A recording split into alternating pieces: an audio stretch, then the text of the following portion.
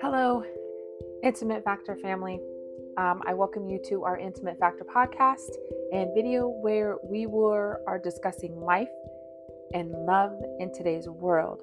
We're learning to break boundaries and learn how to love ourselves and how to draw closer to God like we've never have before. I thank you for joining me. This right here as we go through and this time of just being able to draw close. So, Intimate Factor family, we are back. I'm so excited. So much has happened. Oh my God. So when I put this out, it was to share everything that God has given me, everything that the Lord has shared with me, drawing people closer to God, drawing people to a place of just being able to rest in Him, trust in Him. And since I have put this Intimate Factor out as God has directed me to, when I tell you my intimate walk has been challenged greater than ever. Wow. Yeah. Like my time, all of it has been challenged so greatly, that I had to take a break. I had to find, where the work wasn't working anymore. I had to learn how to stay in His presence, because we can learn how to get into intimacy. We can learn how to draw near to God. But I almost feel like our life demands us to be like, okay, God, I've been here. Hold on a second. I'll be right back. Run, do what we need to do and come back. And that's not how it works. God's like, I need you to stay here, stay in my presence, stay in this place of intimacy so that I can just surround you and be with you and provide for you and comfort you and love on you so unconditionally. And we seem to run out of His presence sometimes. Not saying that we don't have God on the inside of us, or not saying that we don't carry the Holy Spirit, but I'm just saying that sometimes it's almost like life gets in the way. And when life gets in the way, it's like, God, hold on just a second. I'll be right back. So we are back. We are flowing greater than ever. I have to do this. I really believe that this is touching the hearts of so many people, and for His glory, because God desires His people to know Him. So Intimate Factor is back. We are flowing stronger than ever, greater than ever before. We have certain things coming up. A prayer journal is being created so we can start doing prayer time and reflections on, I'll probably do them on Clubhouse, or different things. I'll let you guys know. I may do it on Facebook. We'll see. But for today, this podcast is going to be about love. So one thing that I really desire is love is 365 times in the Bible. It's mentioned. And so I'm like, every single day of the year, God made sure that we had something to reference to for love.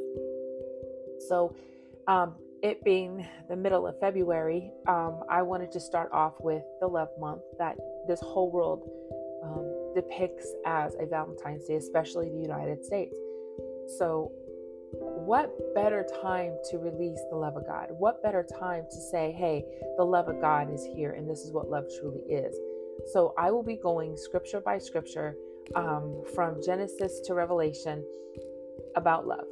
Each scripture, each day or each week, describing that type of love: a love of an enemy, a love of a friend, a love of a mother, a love of a father, the love of Jesus Christ and God's love for us. So it's just all the different types of love that is in the Bible. But today I want to give a definition of what love is, because the worldly love that we see is very sexual. It's wrong, and it's almost like it can be compromised. And love is not compromised. Love's past all things. You could do the nastiest thing, and even though it hurts, I can still love you. That's love. I'm not going to drop you like a bad habit. I'm not going to leave you. I live in a generation, in a world where the divorce rate, even inside the church, is huge. And that doesn't make sense to me. I'm married, and I told my husband he would have to die to get out of this. And so it's like, I just don't understand. So, anyway, so we're going to go over the love of God today.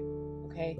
The difference between worldly love and the love of God. So let's start with scripture. As always, I do. We're going to go to 1 John 4:17. Now, I read from the Message Bible a lot. It seems a little longer, but when I tell you, it's almost like it hits you in that place. I don't know, it just brings a whole new revelation of God's word to me. So I'm reading from the Message Bible, all right? And it's this: God is love. When we take up permanent residence in the life of love, we live in God, and God lives in us. This way, love has the run of the house, becomes at home and mature in us, so that we're free of worry on Judgment Day. Our standing in the world is identical with Christ's. There is no room for love for fear. Well-formed love banishes fear, since fear is crippling and fearful life. Fear of death, fear of judgment is one not yet fully formed in love. So basically, God is love. Love casts out all fear. That's basically the scriptures we know. Here's the thing. That's God. Now, God's definition is saying God is love. And if God lives in us, love lives in us. So how could we live in fear of judgment of what people say? How could we live in fear of death?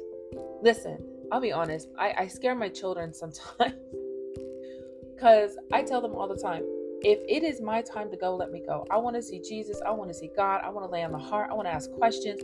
I want to worship 24/7 the Father, right? So don't bother me. And they're like, Mom, I don't know. So it's like, no, don't bother me. So let's go to the world's definition, right? And I pulled up a couple because it was really funny when I looked this up. It said an intense feeling or deep affection, right? And it's talking about, in this particular definition, parents with feelings of love. And then it has a great interest and pleasure in something. And it's like his love for football. Feel deep affection for someone like a spouse, right? So then I go and it says the true definition of love. And it says the quality or feeling of strong or consistent affection or an affection for or dedication to another, right? Okay. This one is based on attraction and sexual desire, right? And it says the best definition of love, right? Strong feeling for warm personal attachment or deep affection, such as a parent, child, friend, or pet, right? And then it says the accurate meaning of love. So, okay. Uncontrollable love is very strong feeling of affection towards someone who you are romantically or sexually attracted to. Where in the scripture did it say sex at all? Is what I'm trying to get to a point to. Because as we get down, we have the best definition, the accurate definition, the true definition, and then the definition. We have the Webster's Dictionary, dictionary.com, and Collins Dictionary, all stating the feeling of strong, consistent affection. Now, when you tell me God is love, that's what I sense. This strong affection, because also in John 3:16, we hear about God loved us so much that he gave his only son. He gave his only son, that we may have life and life more abundantly. And that, like, it casts out all our sins. And in one day, I'll go through a whole teaching about the process of the cross, because the process of the cross, it wasn't just Jesus going to the cross for our sins. There was a process put in place and a pattern put in place. And I had to find this out. And when I did a whole study on it, I realized how much God loves me, because from the time he was captured, he was betrayed by his friend. He was betrayed by the very close one. Judas was a friend. He walked with him for years doing ministry, and he backstabbed him and he turned him in. They drug him through town, through muck and mud. They just completely ruined his name, right? Don't we feel like that sometimes? Don't we feel like we are betrayed by our friends? And yet here it is. Jesus still loved Judas, right? And so he got captured, was betrayed by his friend, got captured.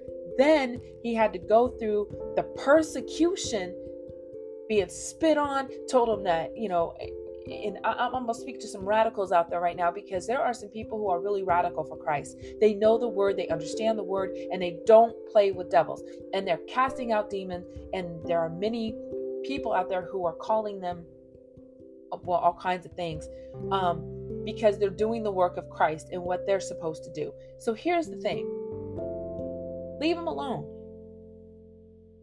But I understand where they're at, because the process that they're going through, they're now in the place of persecution because the religious leaders don't understand the casting out the demons and the healings and the miracles and the signs and the wonders. And so they're looking at them and going, that's not God. These religious leaders are now surrounding Jesus and saying, that's not God. He's a devil casting out devils, which makes no sense. So now he's being persecuted and spit on. Now he has to carry, then he gets beat, right? He's getting beat. He has a crown of thorns, and there's a whole study on the crown of thorns. That's a whole nother thing. The falsity of the hood, the kingdom, right? The crown of thorns, the velvet, the red cape, garment, right? Putting him as a false king, mocking him as a king. But it's because they don't understand the kingdom that he reigns through, right? So it's like, if they understood the kingdom that he reigns through, then you have him going, now he's beaten, broken, and bruised. How many can relate to that? And so now he is literally carrying this huge splintery cross up the mountain just to be crucified. People are mocking him. People are spitting at him. People are just all of this. So then it's like he falls out. He's so weak. I'm going to tell you something. Being in the medical field, the boy probably lost like 4 pints of blood and it still was walking because of what, if you look at all the tools that they used to beat him with and the crown of thorns that they placed on his head, the boy lost a lot of blood. So his physical body was weak because he lost a lot of blood. So now he's walking up this mountain and he gets nailed to a cross. Now he's losing more blood. He can barely hang up there. And then he did the most amazing thing. He asked them to forgive. He asked God to forgive them through all of this. Forgive him. And then he died and he took every single one of our sins. And you know what? That's God is love. God sent his son to go through that process for you and for me. And that right there, there's no worldly love. We look on TV and they portray this love. We look on TikTok, they portray this love. There is a false love that's being spread around this world that is not true. And God is weeping over his people. He's weeping over the fact that his people don't know the true love of God. We love to go around agape, the true love of God. And it's like, wait, there's so much, so deeper than that. There's glorious love from the Father, and so the love of the world can't even get it straight because we have true love, best love, and accurate love, right? Then we also, I didn't look too much further, but when I was looking online, I was just kind of skimming down. You have the original definition. You have, you have all kinds of stuff. So now there's other scriptures that really pull out what love is. So another really good one is 1 Corinthians 13, 4-8, right? And many of us know this definition, and that is, love is patient, love is kind, love does not envy or boast, it is not arrogant or rude, it does not insist on its own way, it is not irritable or resentful. Excuse me. It does not rejoice at wrongdoing, but rejoices with the truth. Love bears all things, believes in all things, hopes in all things, and endures in all things. Love never ends. Now, taking that scripture and going back to 1 John 4, God is love, right? So God is patient and kind. God does not envy. God does not envy or boast and is not arrogant or rude. God does not insist on his own way. God is not irritable or resentful. God does not rejoice at wrongdoing, but rejoices with truth. God bears all things. God believes all things. God hopes all things, endures all things. God never ends. Why? Because God is love. Oh my God. I hope somebody gets that. Because I love it when everybody quotes this scripture from Corinthians, but the true definition of love is God is love. Because if you put God in this scripture, that's exactly who he is. That's exactly who he is. And so I could speak on this probably for a couple more episodes. But right now, I'm just going to leave it right here. Remember our scriptures, 1 John 4, 17 through 18. And then, of course, 1 Corinthians chapter 13, 4 through 8.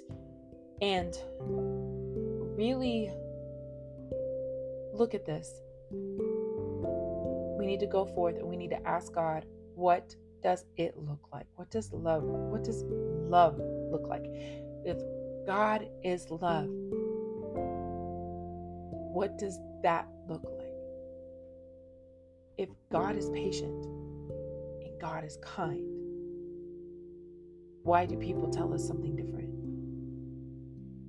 Why do they show us a love that requires us to take off our clothes? It's teaching our young generation that it's okay to just not respect themselves, because it's not the true definition of love. So I leave you with that, my intimate factor family.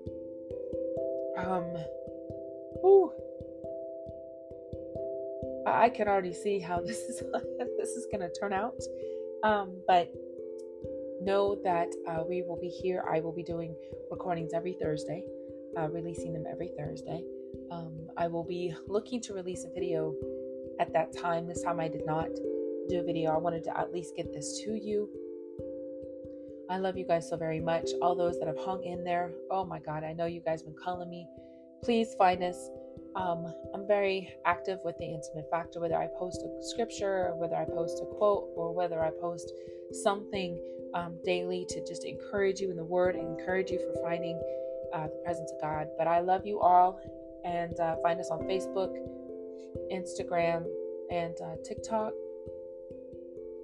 where we are pouring out and teaching how to get closer to the Father. God bless you all.